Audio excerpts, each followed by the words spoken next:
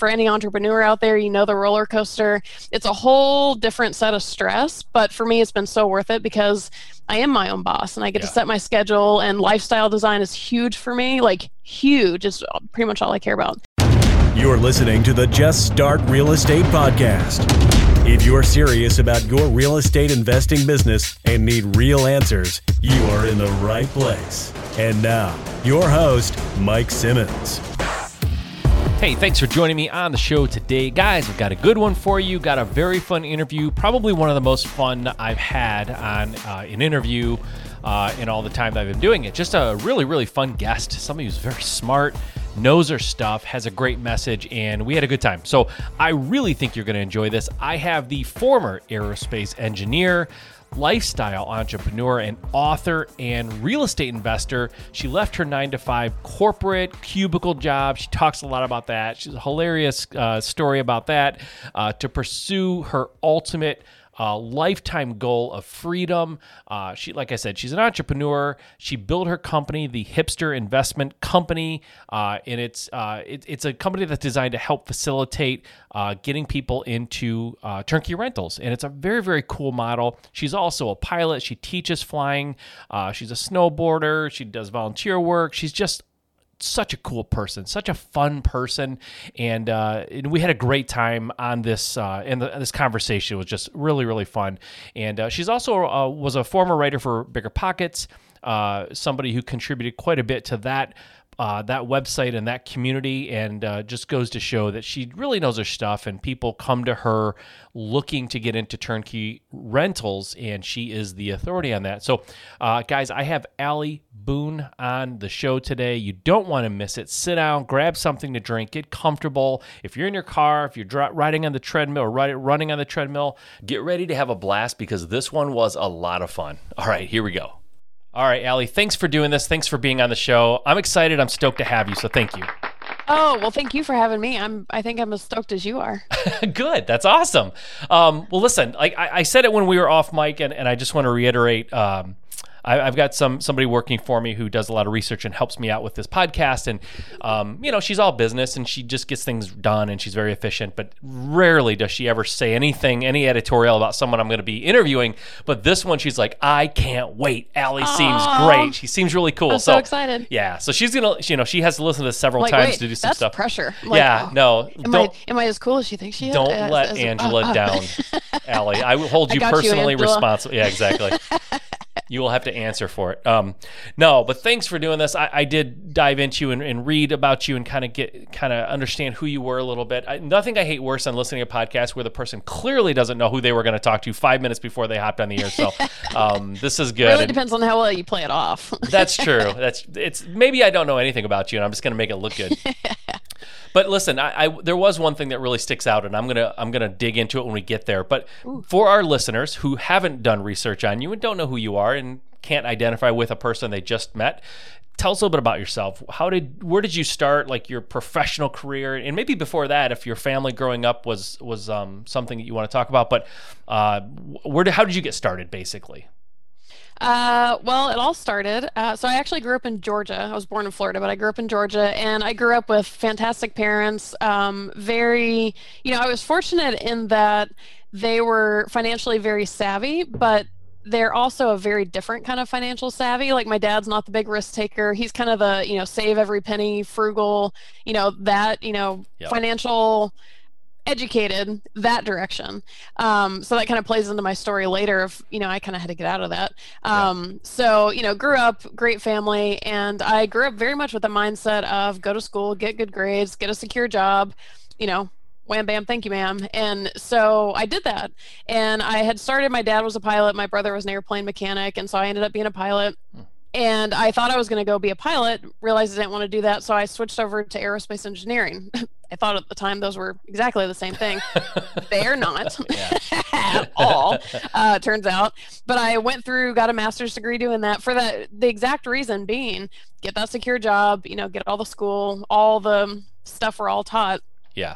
So I did that, and kind of my famous story is I landed what people would kind of perceive to be the dream job. So, I get in my business casual outfit, and I come strutting into my very first cubicle, and I turn the corner into the cubicle, and I'll never get this image out of my head. And I turned in there, and I was like, uh-oh. Like, I knew I was going to hate this. This was not my thing. Not a cubicle. Through grad school, I was a flight instructor, so my office was the sky, adventurous and all this kind of stuff. And here I turned this corner into this underground gray cubicle, and I looked at my outfit, and I looked at the cubicle, and I was like, I got to get out of here. Like, after 8-9 years of school or something, I didn't even sit down before I figured this out. Wow. So I knew I wanted out of corporate. I kind of always knew I didn't want to work for somebody else, but I had a lot of skills at that point, but not something necessarily to replace a full-time job. And so at that point, it was like, how am I going to do this? So I spent the next 5 years trying to figure that out. And I had no starting point. I just started grabbing every book I could find, and I kind of whittled it down to, I was either going to have to start a business or do something in real estate investing. That's kind of what the general idea was. Long story short, we can dive into details later, but I accidentally kind of got into real estate investing, and really it started because I started investing for myself. And I wasn't seeing it, what I was doing as the ticket out of corporate, but I was like, well, while I still have a W-2, I have income. I don't know what's going to happen when I leave corporate. Let me start investing, do something smart with my money. And through all the connections I made doing that, I started writing about it online, and one thing kind of led to another, and it ended up being my ticket out of corporate. And I started my own company. I work primarily with turnkey rental properties.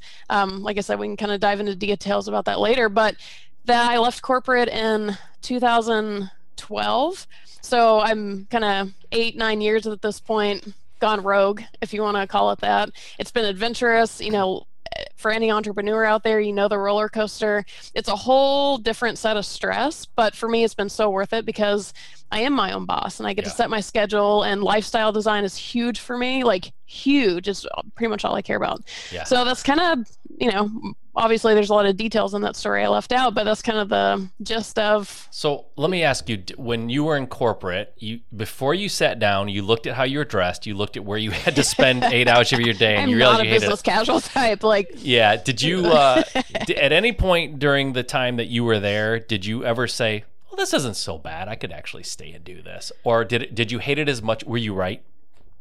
Yeah, I was right the whole time. The only thing that did happen in the middle of that is, so I was in Georgia at the time when I got this job, and I was there for, I guess, 3 years total, but somewhere in there, and I kept trying to actually make it work for me. Like, I remember going to my manager saying, hey, I would love a project. I was trying to make it be something that was me. Like, if you ask me to make a spreadsheet, stand back. I love a good spreadsheet. I love a good PowerPoint presentation. I was trying to find things that would kind of make it work.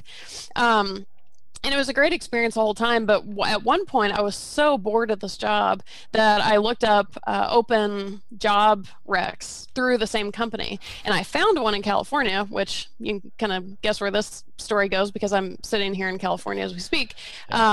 It was this, the description of this job was much more like me. It was like, have to be prepared for outdoors. You'll get suited with, cold weather gear, have to be able to lift 40 pounds, have to be able to work weird hours. And I was like, now that sounds exciting. I was like, versus like a cubicle and whatever. So I put in for it, not thinking anything would come of it. And they hired me. They flew me out to California, interviewed me, hired me. And I never in a million years thought I was going to be moving to California. But I was like, the decision I needed to make was like, if I'm going to leave corporate, I need to be able to say I actually tried. Because if I only base that decision off of one position, one cubicle, one business casual outfit, I maybe whatever. So I knew that if I took this job and it was much more my style and then I still hated it, it was kind of like permission to myself of like, hey, you tried everything. So I can officially say I tried. Yeah, no. When you say one business casual outfit, you changed clothes during those 5 years you were there, right? I honestly only had maybe 4 outfits.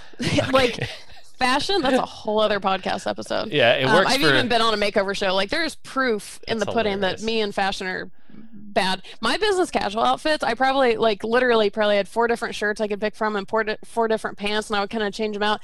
But they weren't cute clothes, hideous. like the least flattering polo shirt you listen, can imagine. Like, ugh. Listen, it's good enough. Superman, Wonder Woman, they all wear the same thing all the See? time, right? So I mean, it's really, are you changing your underwear? That's really all that matters. exactly. And let's be honest, the job was so boring. It's not like I was sweating in my clothes. I'm like sweating out of boredom. I love but, that you by got... the time I ended up, I really was working what could have been the dream job. I was working as a top secret flight test engineer. Like I was going to top secret places. I was doing the coolest of the cool, and it really was a dream job. Yeah. It just wasn't my dream job. But because of, how exciting that job was, I know for certain it just wasn't me, because if that's not me, right, none of it's going to be. Yeah. Optimal situation isn't good. Yeah. So what I wanted to ask you about, you didn't mention it yet. Still laughing about the clothes. What I wanted to ask you about that, you didn't mention just now, but it's in my notes and something I found, that you have a degree in spiritual psychology. Is that true? Okay. Explain to me how a person can at one time have an aerospace engineering degree and a spiritual psychology. How do you work both of those sides of the brain? That cannot be the same side of your brain that's working. Oh, we're talking like full, like one end of the spectrum to the other. Right. And it's funny because I actually only ended up getting that degree. I only started that degree. So I got my master's in aerospace engineering, went and did that whole corporate nonsense, moved to, I moved to California. Of course I have to get a degree in spiritual psychology. Exactly. Like, here we go. At the door, they ask for it, I think. Yeah. Like, are you approved?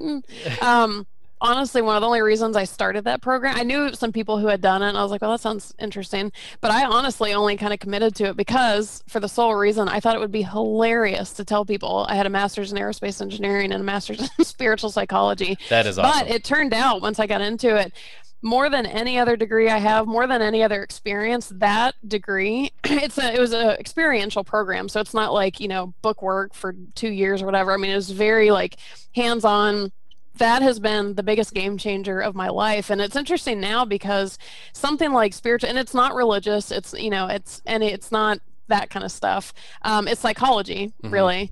And what's cool about that is that pertains to every aspect of my life, including business. So business decisions, I hired a contractor recently that more or less has been kind of screwing me over, but it's the spiritual psychology. You only have to say you hired a contractor. You don't have, I did the math on the back end. I know what happened. Like, wait, as opposed to what? Exactly. And it was like, I can apply those principles to that situation. Yeah. So it's really interesting because like with the engineering, that is very much the left side of the brain, and I was all left side. I was epically left-brained. I was a pilot, an engineer. Like I knew how to do math. I did not know how to talk about a feeling. Like right side of the brain was a mystery to me, and and the left side got me pretty far, but it's really been bringing in kind of the right side of the brain and tying those two together that is incredibly stressful when you're not used to knowing how to do that, but it changes everything. Like, so it was kind of funny. I kind of got in for ridiculous reasons, but it ended up phenomenal. And it is still kind of funny to tell people, like, it's very funny. But it's also, in all seriousness, it's super unusual that someone who's so left-brained can also function right brain side, because I know people who are very left brained and very right brained, and they have a very hard time seeing things the same or even having anything to talk about because it's just so different. So well, and it's been a learning curve. Like I mean, for the last however many years, it's not just that degree. I had kind of I moved to California. You got to be some kind of hippie. Exactly. Like I don't know if you can be in California without some part of your right brain. Is it shameful? Is it shameful to be left brained in California? Like, oh my God, she only does math. Exactly. Like, ew. Does she eat gluten too? Exactly. Yes, I do.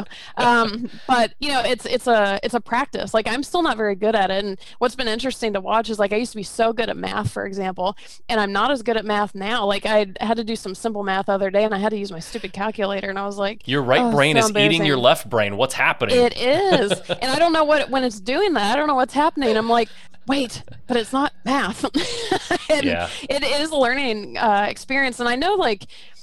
So my master's degree in aerospace engineering, my mother hates if I tell people this, but I actually failed out of it before I got it.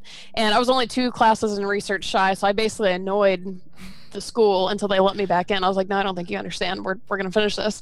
But what was interesting, something like aerospace engineering, if anyone watches The Big Bang Theory, that is not an exaggeration with Sheldon and all those guys. That is 100% how most of the people in those programs are. And so here I am looking around, and I was like trying to be friendly and trying to be nice. I'm like, hey, how are you? And they're like,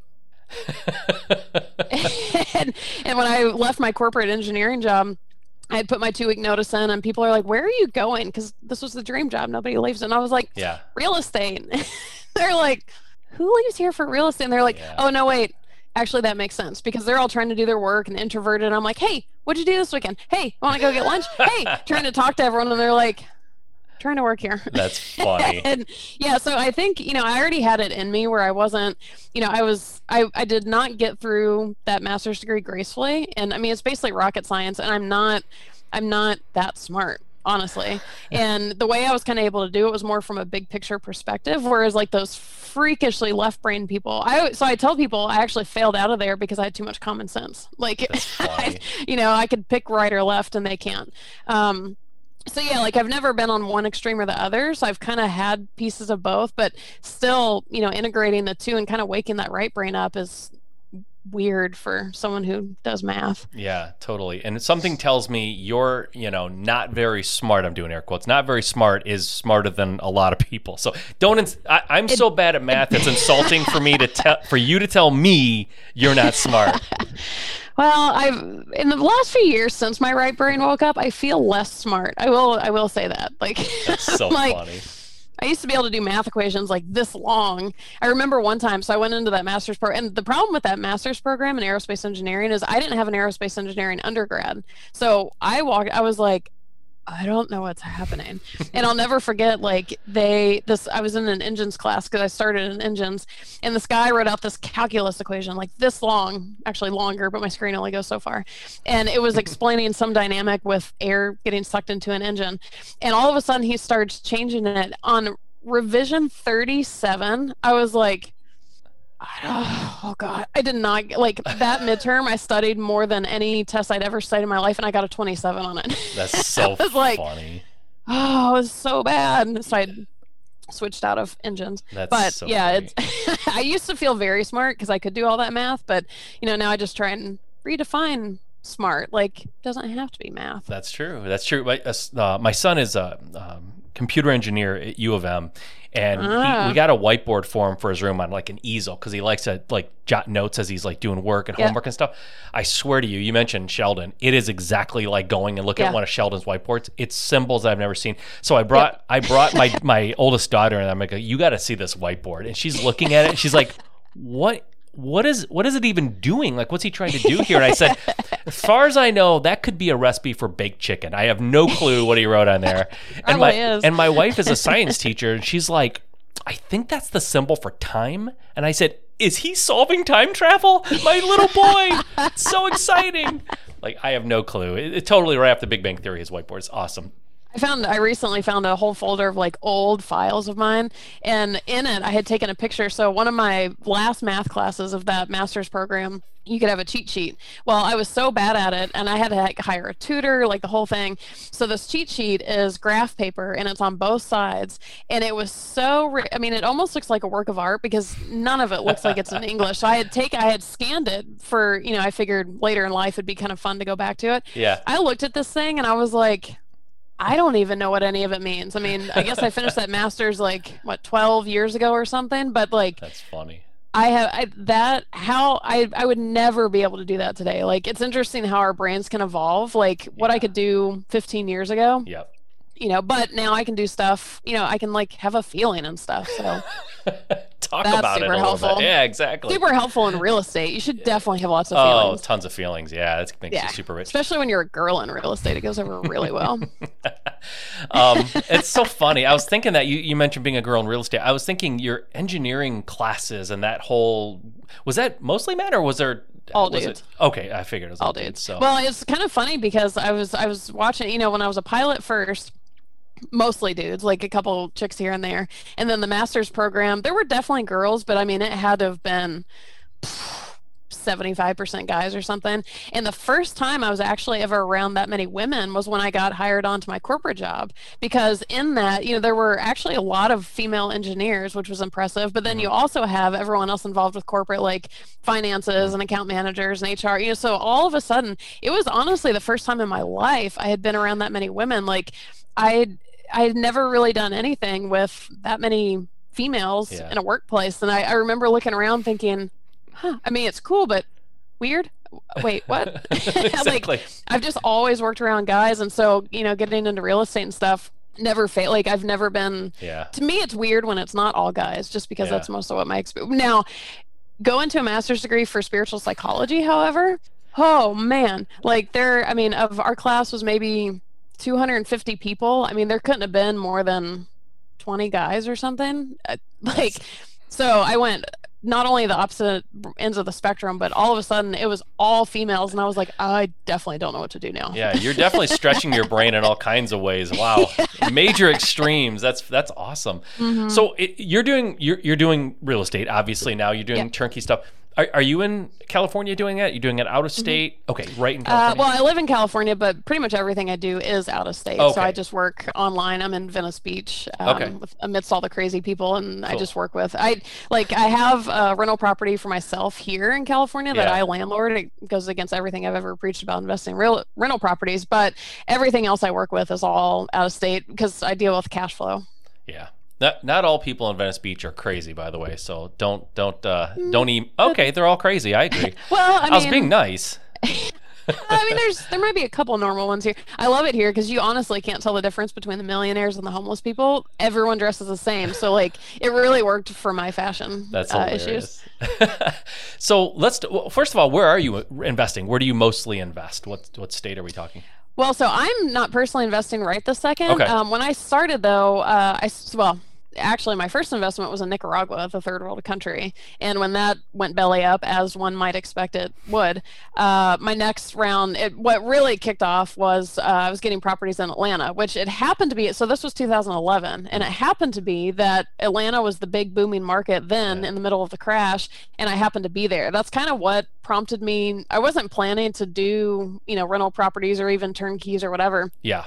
But when I heard Atlanta's the next big market and you can get a great 2-story house fully rehabbed for $55,000, which was my first one, I was like, that'd be kind of crazy not to do that. So that's what kicked it off. And so I did Atlanta mostly. And then my most recent property was this local property to me in Venice Beach, which was overpriced, negative cash flow, and top of the market, everything that I tell people not to do. But it's a long-term, my plan is to die there eventually. It's my long-term house. That's lovely. That's lovely, Allie. I'm pragmatic. My plan, if everything goes well, I hope to die there. I hope to, because otherwise it's not maybe a very good investment. That's hilarious. So just out of curiosity, when you got started, your first, maybe not the Nicaragua one, that's fine. How did you fund it? Was it just you, like savings from your aerospace engineering job and stuff, you put together money, or did you have to raise money? Yeah, for the most part, Nicaragua was my money, plus they were offering seller financing. It was a pre-construction development. It was a big one, like Jack Nicklaus golf courses, Wyndham hotels. This was not some random, little podunky kind of deal. But there was seller financing options. How do you find the developer? People are having a hard time finding deals in the United States. How did you find it in Nicaragua, and how did that come onto your plate? I blame Think Realty for this, because at the time when I was, trying to find my way out of corporate, I had subscribed to every newsletter on the planet because I didn't know what was going to get me out, but I followed everything. Yeah. And I had actually decided, I was like, well, I'm going to start a business because I don't know about this real estate stuff, whatever. And so I decided to go that route, and all of a sudden Think Realty, which I've been subscribed to for eons, which probably most people are, there was a webinar advertising these properties. So I was like, well, that sounds like the scam of the century. I'll watch this. Exactly. So I watched the webinar and I was like, well, that sounds pretty legit. Surely it's a scam. But I was so interested because the starting price for a beachfront bungalow in Nicaragua was $99,000, and that's expensive for Nicaragua. Yeah. Versus I had been looking at rental properties in Orange County that were like $300,000, and they were totally trashed. Yeah. And so I was like, well, $99,000. There were little hooks that kind of got me, and so I said, well, send me more. And I love doing anything that'll make people look at me weird. Like, of course I should go buy property in a third world country. Yeah. obviously. Yeah. And in pre-construction nonetheless. And so, I watched the webinar and I was like, I kind of like it. Like, well, that's affordable, like I don't remember what percent down. I guess it was like 30% down with seller financing, total price is $99,000. I was like, tell me more. And so, I had them send me the contract. I go and meet one of the guys and I was like, I'm going to prove this guy's a scam. Like, watch me. Like, this is going to be fun for me. Yeah. And he answered it. I was like, it's not a scam. Well, what do I do if it's not a scam? And it really wasn't at the time. It sounds like it because it turned into a dumpster fire. But that's kind of how that's it. So I blame Think Realty. They tell you about all of the good stuff coming. Exactly. Actually, I shouldn't say that from like a legal liability. Like Think Realty had nothing. No, to do with you made the comment. It sticks. It's there. It's there. You can't. I know the Think take backs. Realty. I'm sorry, guys. That's not what I meant. Don't worry. It's my show that's going to get sued. It's not you. All right, so tell me about Think Realty is phenomenal. You should absolutely be subscribed to them. Except for their huge Nicaragua scams. Other than that, they're great. I'm like, oh God, sorry, sorry, Eddie. That's Allie, A-L-I. No, I'm just kidding. Tell me, my signal seems to be going out. Exactly. We lost Allie. So tell me about the turnkey stuff. Why turnkey? Why not just dive into flips? Those can be disastrous. It sounds like it's up your alley. Why would you not flip houses? I can tell you, I do like a disaster that does not require that much work. Ah. So, that was really the holdup, So, like I said, I had just kind of coincidentally gone to look at all these Orange County properties, and these weren't going to be flips necessarily, but they were going to be, I was going to have to rehab them, make them rental properties, all that kind of stuff. Yeah. And, I can honestly say that I think the thing that kept me out of real estate for as long as it did is, we already talked about it. I'm smart. I could probably figure out how to rehab a property. I could probably figure out flipping. I could probably figure out all of those components. But honestly, none of that interests me. It never has. And I'm not good at it. Like again, contractors, and I'm not handy. So it's not like I can do the work myself. And so, for me to get out of corporate, it was like, I wanted to be my own boss. I didn't want to have another job, hands-on type of whatever. And so I was never opposed to going the flipping route or the whatever route you wanted to do it, but it just kind of like nothing really grabbed me. But all of a sudden when I hear this turnkey thing, I was like, well, wait a minute. So I can buy rental properties and do next to zero work. Like over the years, I've learned, there are certain things that you need to be willing to do. But for the most part, someone else is doing all of that crap that I don't want to do. And I was like, tell me more. And that's what finally latched it on, was that ability for me to invest without doing all of that stuff that for me, it'd be swimming upstream. It's swimming upstream. I don't want to be doing it. I want to go sit at the beach. It's my whole point in being my own boss is I want to go sit at the beach. We just had an 80-degree weekend in LA and I went to the beach. Yeah. So, I want to have that freedom. I don't want to be, I can manage contractors. I can be good at it, but I hate it. Yeah. So, and I don't even think I knew at the time that that's exactly what was keeping me out, but it was absolutely what was keeping me out. Totally. So tell me about this, because I did turnkey for a while, and here's what for me personally, here's what didn't appeal to me so much. Right when you said, I'm like, I bet it's going to be one of three things. Well, here's the part that I dislike the most. And I love the strategy. I mean, I think it's a fantastic strategy. There was a lot of things that contributed to me going away from that. It wasn't just this. But one of the things that was not as fun for me was I could find the house, I could get it renovated to the point that it needs to be. I could put renters in there, put management in place. Finding the buyers was kind of a pain in the butt for me. Mm-hmm. And the thing is I invest in Michigan. And Michigan has prices similar to what you're talking about. To people in California, they think it's a scam because it's so cheap. Buying a rental property for, fully renovated with a renter for $45,000 that rents for $900 to $1,000 or $1,200. It's like, no. But it was a lot of effort trying to find people to come in. I just didn't like that sales part of it, the back end sales with the buyers. It was just a pain in the butt. And frankly, the way I did it, I was with a partner. There's a million things that went wrong and things that I didn't do well. But one of them is we were targeting people from outside the country also, which made it a little bit tricky. What year was this? Like 2011, 12 in there. So you were doing it literally right in the heyday of turnkeys when it was like chaos galore because of those prices. And the internationals were I mean, everything. Can I cuss on here? It was a total shit show. Yeah. Absolute shit show for everybody, because again, get basically a brand new house for $55,000. Oh, I could tell stories about the 2011, 2012 era. So I 100% believe everything you're saying, because that is exactly when all the internationals were just going bananas. And they were unfortunately getting screwed by a lot of turnkey providers too. I'm also in the Detroit metro area. Oh, yeah, boy, that one worked. That was so... that's when everyone got a sour taste about Detroit. Well, listen. Everyone's like, and I'm out. Oh, believe me, there was a sour taste long before that, but it didn't help. But here's what happened. People, like, outside the country, like, I'm from the area, so I was buying them in Detroit, and then I was like, you know what? I don't like buying in Detroit. This is not fun. This is volatile. I don't like it. But the problem was all the outside investors, including California, but certainly the out of country ones, all they knew was Detroit, in Michigan at least. Like, that's all they knew. It's like, I want to buy a house in Michigan, it has to be Detroit. And I'd go, listen, guys, there's suburbs around Detroit that are stable, that are safe, that produce better cash flow, and the houses are just as cheap. And they're like, nah, Detroit. I was like, oh, you've got to be kidding me. That's what I got out. I'm like, I can't do these guys a favor. And believe me, they were getting scammed. People were...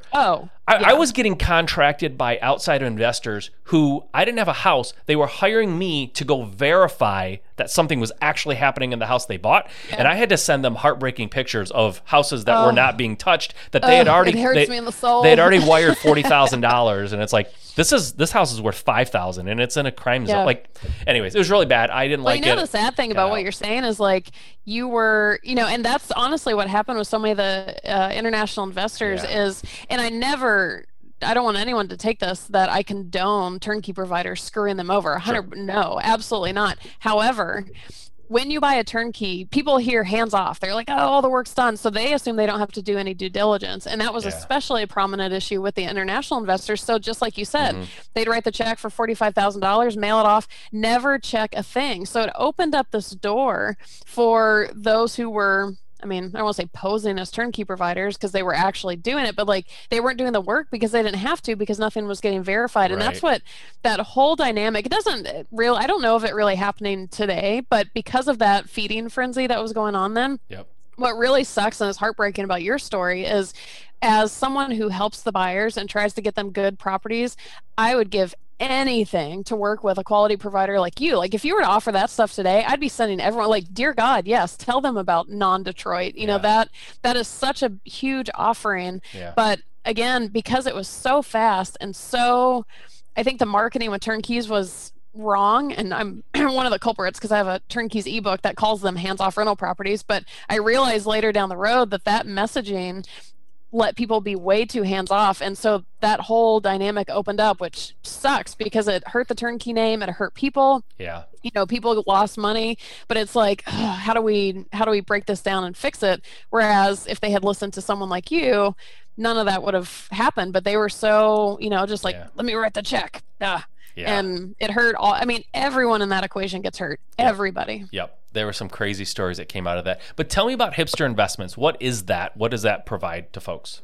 So for the most part, we're a referral system. So really where Hipster came, I'm not even a hipster, hippie maybe, but not even a hipster. But where Hipster came out of was when I started buying all the turnkeys, I was so stinking excited about them. Everyone was like, what are you buying? Because a lot of people had the same holdup. They either didn't want to swing hammers or flip houses, or they had a full-time job and a family. They didn't have time to do it. And they're like, wait, tell us more about what this turnkey, like, what are you buying? And so I started sending them to the companies that I worked with and I was just like, look, I'm just going to tell you who I've bought through, who I like, take it or leave it. I'm not here trying to convince you of anything. That picked up steam. My cousin bought a property, my mom's friend bought a property. It picked up so much steam, I started writing about it, and that's when BiggerPockets picked me up as a writer. And so now all of a sudden I was on a platform like BiggerPockets writing about turnkeys, whatever. So all of a sudden everybody was asking me, like, who do I buy through? What do you recommend? Blah, da, da, da, da, da, da.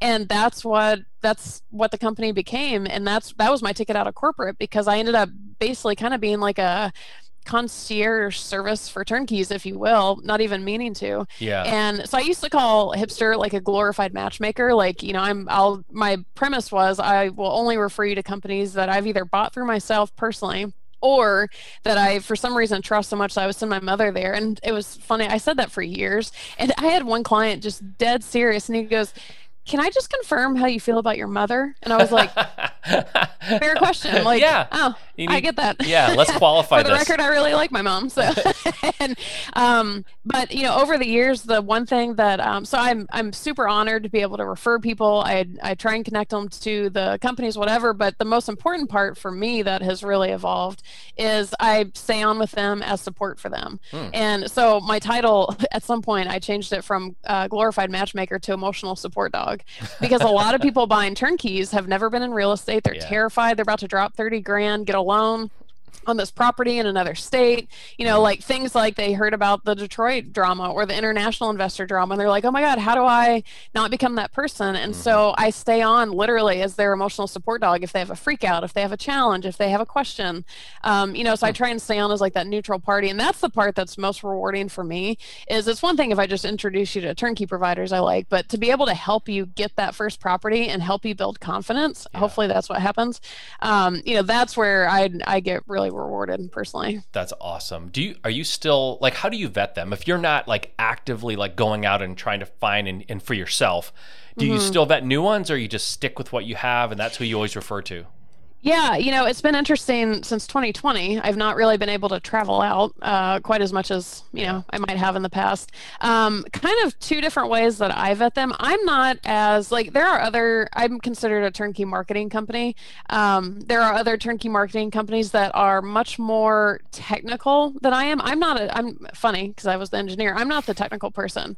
So my vetting process is not as technical as some, but how I work with that is kind of in two ways. Number one, I always say I work with people smarter than me. I work with professionals who are professional vetters. They're market experts, they are turnkey experts, and based on their recommendations, and then I end up meeting the provider myself. Like, I really piggyback off of other people's expertise, and that's not an excuse to say like, oh well, listen to that person, it'll be fine. Like, I know these people. So I really, I don't want to go get crazy amounts of market analysis, so I wait until they present it, I analyze it, see how I feel about it myself, and then say yay or nay. And then there's a few providers that I work with outside of those experts, and for them, it's going to sound terrible, but so much of it for me is communication.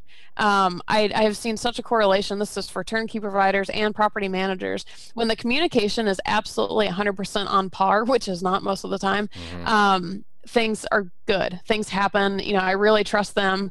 And so the ones outside of the experts, it's either just my own communication with them. Like, there's a provider in Chicago I work with right now. I could not possibly be more excited about working with I love talking to this guy. And, the feedback I've gotten from clients when they meet him, they're like, oh yeah, he's great for these reasons. It's that, feedback. And then some of the other providers, some of the other marketing companies work with, there's just some that just have a known reputation, and I like what they offer.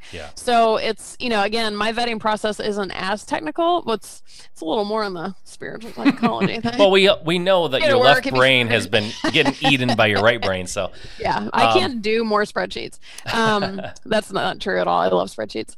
But yeah, so it's it's having been in turnkey world as long as I have, I kind of know what I'm working with and who I'm talking to, and I can tell pretty quickly like how a provider communicates, because I've worked with the entire game. I know that, like, they can't fool me. I'm like, I know how this is going to end. Like, I know, and I won't work with those people. And at the end of the day, even more important than the providers I vet is I really, and this is where I went wrong as a turnkey provider or buyer, is I wasn't doing the thorough due diligence that I should have, because I didn't know. You don't know what you don't know. And over the years, it's like, oh, okay, yeah, I should have done that. So I've had all these years to figure out, like, what should people be checking up on? Because if I introduce you to a turnkey provider, ultimately it's on you. I'm not your legal representative. It's not a, whatever. I'm just like, hey, I'm pretty sure they're good and I like them. But you've got to do all that verification. So, back to that part that's rewarding for me is like, I can help you do your own due diligence and tell you the things to look for that maybe you don't know. And so you, the buyer, should engage the provider 100% yourself, but hopefully, me giving you to them is like a stepping stone to, that way you're not starting from like absolute ground zero. Yeah, that makes sense. That's awesome. It's a cool service too, because now I totally get it now. And I think that's a great service, because you're right. A lot of people who are buying turnkeys just don't know first of all, they don't know what they don't know, like you said, Yeah. but they're really scared. They don't know. It's so they're so easy to be taken advantage of. That's the problem, Oh. right? That's why Well, it and like I happens said, so much. you know, that's why just about every turnkey buyer that has gotten scammed. I hate to use that word because it's, you know, it's sketchy. Everyone when there's been companies that have provided notoriously bad experiences, we'll call it that. Unfortunately, yeah, it sucks they do that. I don't condone that. It's not cool. It hurts all of us. However, again, it's on the buyer. Yeah. Like, it is your responsibility as an investor to do your due diligence on that property. But just like you said, we don't know what we don't know. I didn't know everything that I should have been checking on. And to this day, I still kind of like, oh, maybe I should have people, you know, like, so it's, you know, how do we teach those things? And the cool thing about learning due diligence for a turnkey is that due diligence applies to every other strategy you could possibly go into. So it's like, if you buy a turnkey, it doesn't mean you have to be a turnkey investor for the rest of your life. If you want to be a flipper, cool. But turnkeys are a really unique experience to get the fundamentals, learn how to run numbers, learn how to sustain the numbers, learn what you're looking for, and learn how to do due diligence. Those things will literally change your fate for every other strategy. And, you know, that way you're not having to rehab a house at the same time you're learning all of those basic things. Yeah. So, you know, that's the due diligence component, because I've gotten screwed for not doing enough due diligence, and that's what I've seen screw other people. That's, you know, that I think that changes everything. So that's what I really like to work with people on. And I'm a free service, by the way. Like, I'm free for the buyer. Well, I was going to ask you that, but you're a free service. That sounds like a questionable business strategy. How do you manage to sit on the beach all day long? So I actually get paid on the seller side. So just like any real estate, if you work with a real estate agent, they get paid a commission. I get paid a commission. There is a false notion. If you don't work with me, you don't get the property cheaper. Like, they literally sell the house at the exact same. So they're the ones losing my referral fee, not you. So it's not like you get it. So I'm literally a free service for people. And that's why why would you not work with me? Right. There's no reason. You're an idiot if you don't work with Allie. That's what I always say. I think. Can I get that I've been saying that later? for years. Can I put that as like the cover of my website? Yeah, exactly. The tagline. Quote, you're an Mike. idiot. Yeah. According to Mike Simmons, who you don't know, you are an idiot. No judgment. No judgment. You're just an idiot. So tell me about, you're an author. How did you come to write the book, Not Your How-To Guide to Real Estate Investing, Life Lessons on Hacking Your Mind Before Hacking Your Wallet? I love that little book. I'm so excited about that book. It's a cool title, and it's a good-looking book. I think let's see. Oh, I have a copy. Just happen to have one. Just happen to have one sitting around. Exactly. In case, I don't know. In case someone. Some people are visual people. They're like, I heard a title, but I don't know what that means. I don't believe she wrote a book until I see it. Yeah. So over the years, I had probably started like 7 books. I'm kind of one of those like shiny object people, like start a book, phew. And one of the reasons I never finished a book is because I knew I had no idea how to publish a book. Right. And so I knew, like, if I put all this time and effort into it, I didn't know what to do with it then. And it was kind of like swinging hammers. It wasn't really something I cared to learn, so I just kind of gave up. And a couple years ago, I guess maybe 2.5 years ago or something, someone had kind of alerted me to different companies and services who can help you publish the book. And so that I ended up not using them, but that motivated me. I was like, oh my God, I could actually get the book out. And so I did that. I wrote the book, and then I started into the things like editing, and I hate that hate that process. So over a couple of years, it kind of fizzled out. Like, I wanted to do it, but it was such an uphill climb for me because it was hard. People are like, don't you have a degree in engineering? I'm like, yeah, but putting a book out is hard. So what really helped me finish it was quarantine in 2020. So the minute the gates came down and I couldn't leave the house, and I was like, so I guess now's the time to get back to that book. And I was zooming on it. Like, I was so excited about it. I was finishing it out. And I'm actually glad for the 2 years, because I ended up expanding a whole last section of it that I hadn't previously done. And I think that's kind of where, a lot of the juice is. So I spent most of quarantine trying to figure out how to put out a book. And oh man, it was humbling. It doesn't seem like it should be that hard, but once it was out, I've been so excited about it. Like, I genuinely want to get that message out. Because again, like I said, I care about people's experience, and I care about them not getting burned in real estate. And what's the failure rate in real estate investing? Like 95% or something. And I feel like it's because if you Google how to be a real estate investor, you're just going to get slapped with all of these how-to guides, which are great. However, like, what do you hear? It's like, you should wholesale or you should flip. Well, should you? Like, you can take all this time and like learn flipping and never it just not be your thing or not be right. So the idea with this book was like to take a step back. Yes, I know we all want to get into the how-to guides, but like take the step back, pause, and like really kind of look at, first of all, the industry as a whole. It breaks down a lot about this industry is very unique. Like, what are those different characteristics? Because you need to know those because you're going to hit them. And if you don't want them, be ready for it. And then it's kind of like, when you're thinking about strategies, your strengths and weaknesses, different kind of concepts to really kind of be aware. So I kind of consider it like the prerequisite to the how-to guides, which hence the name, not your how-to guide. I was like, I'm going to be very clear about this from the beginning. I can already see a review saying, she didn't tell me how to flip a house. 1 star. And I was like, we're going to put this at the very beginning so you have no excuse. Yeah, exactly. I love that. But one thing it was concerning a little bit when what you just said is it sounds like your incredibly selfish need to learn how to publish manifested a pandemic on the whole world just so you could learn how to publish a book. How do you answer that charge? I've always said, if you want something, you got to go for it. And, it doesn't matter who it hurts. Whatever wake you leave behind you, well, and hello, how flattering to think that I have the power to create an entire worldwide pandemic. You have a spiritual degree. I'm pretty sure you know what to do. I just wooed it in. Exactly. No, I do like it. I love what's in the book. I can see the chapters, and I have a note here, and hopefully I'm not speaking out of turn, that you offer a free copy to the listeners. Is that true? I set up a link just for your listeners. Yes, I have the link, and I forgot to ask you before we hopped on, so I really put you on the spot. Do we get a free book here, Ellie, or what's happening? Yeah, well, I'm glad we do, because otherwise this would be really awkward. Exactly. Thank God you said yes. And it is a free digital copy. There is a link on there. Yep. If you're like me and you have to hold a book physically, there's a link to the Amazon. Awesome. Whatever. But yeah, free digital copy for everybody. Kind of my motivation with that is, number one, I would love a review in exchange. I'm a brand new author, every review counts. But more than that, if the information in there helps you, please share it with your friends and family. Like, I legitimately want to get the information out. It's not just about how many reviews I have or whatever. Like, I want the book to really, really help people. And if it can help 5 people, avoid dumpster fires of real estate that would have been a good tagline. How to avoid dumpster fires of real estate. Avoid dumpster fires and real estate. Well, note for my second book.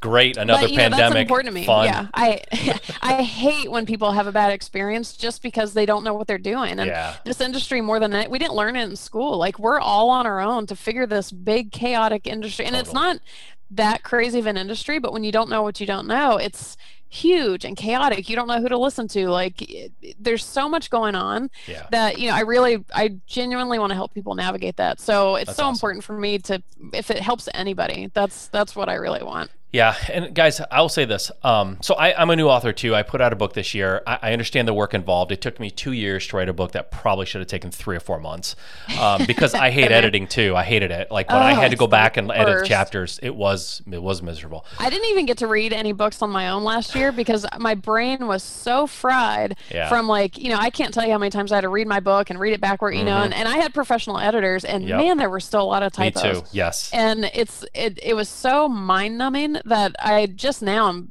back to reading books myself. Like, oh, geez.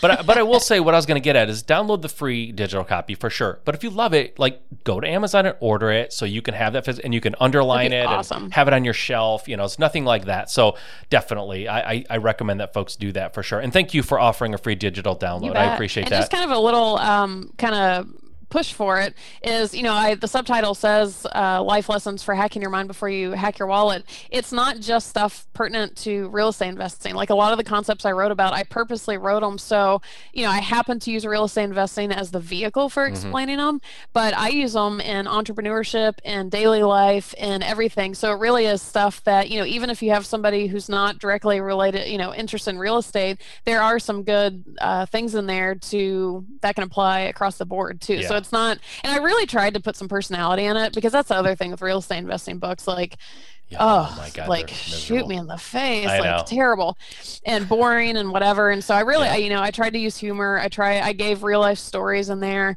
all that kind of stuff. So Good. hopefully, I just wanted it to be a different kind of real estate book. I love it. I love it. Thanks for doing that. And before we Yeah. end here, I do want to address this because I know it's what you're all about. You said it in the beginning of the interview is lifestyle. What does your life look like now? What have you created? What does your day or week look like generally? Are we including 2020 or? No, let's just say a typical day or week. And part of what I'm going to say too is actually frustrating for me. I am such a free bird. Like no 2 days of mine look the same. I don't even wake up at the same time every day. One of my absolute favorite things in life is waking up when my body wants to wake up. I'm a night owl. I think I went to bed at like 2 a.m. last night.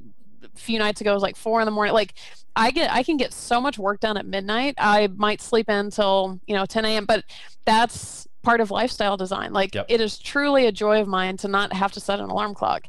Yep. So I wake up, sometimes I just don't want to work right away and I'll watch an episode of my soap opera. I do more work. I can schedule the gym when I want to go. In normal times when we're not under like pandemic type of things, I love to throw my skis in the car, go skiing. I can work from anywhere, so I can travel. Yeah. Many times I've gone back to Atlanta and hung out for a week or two, just take my laptop. It's really for me about the freedom, and that's not going to be the case for everybody. Some people have a full-time job they love and a family of 5 and they just want more time to spend with their family, or all of our priorities are different. I'm a total gypsy, independent, free bird. So the other day it was hot out, so I went out to the beach, took a swim, although the ocean was kind of cold. I truly don't have 2 days the same, which awesome. The frustrating part for me is I would probably accomplish a lot more if I was more structured and scheduled, but that's how I thrive, is not having a schedule and just kind of doing things when I do them. The same. I'm the exact same way. I'm a night owl. I was up till 1 o'clock last night. I sleep in. I ease into my day. I just don't have the miracle morning working for me right now. It's not how I'm wired. Like, but even if I woke up early, I would sit there like, yeah. I worked in corporate for a lot of years too, and I was forced to get up early, and it's just not it's not how I'm wired. But you're right. Not getting up to an alarm clock is perhaps my favorite thing of being like financially free and having that freedom, because my goodness, there's nothing better than waking up when your body just wakes up. You're the only person I've ever heard say that, because I'm kind of the one, I'm like, I like to sleep in, and we all grew up with like, oh, lazy, and I'm like, That's a great reaction. A silent half shoulder shrug. It's not even really acknowledging it. It's just you do awesome. You. Exactly. Yeah. It's like I get it, but I can't. I mean, you're, like I said, you're probably the first person I know that can say yes to this. Is like the amount of joy involved in that. I can't even tell you. Even if you are an early morning person, like to not have an alarm force you, like especially in the winter. I'm not getting out of bed early. It's cold out there. Like, just that joy. And that's the kind of thing I've experienced with lifestyle design since I had it, is I know before I had it, I didn't understand or realize the true capacity for how much joy can actually come with that. Like the little things, being able to travel when I want. If, one of my parents is sick, I can go whatever. If a friend says, hey, do you want to go to lunch randomly on a Tuesday? Yes, I do. I volunteer a good bit, and some of the projects that I work on are weekend long things. I don't have to ask for a vacation day on Friday. I can go up Friday, like the freedom that I've experienced from lifestyle design is, I don't even know if there's a way to describe it unless you have it, but it is a level of happiness that I didn't know existed at all. Well, that's motivation for everyone out who's in a cubicle listening to this and they want to do something. Like, sorry, it's as good as you. No, I mean it's good, you right? You can get out. Yeah, it's as good as you imagine. It really can be. So. And then some. Like it's how I imagined it was pretty good, but like it's so far surprised. And let's not be naive here. Like there's been so much stress that's come with it. Like as an entrepreneurship, oh man, real estate investing, dumpster fires. Like there's a whole level of stress. But for me, like my very first year out of corporate, I used to tell people, I was like, I've never been more broke in my life, which for a control freak was pretty humbling. Like it was devastating. No wonder I ended up in psychology school.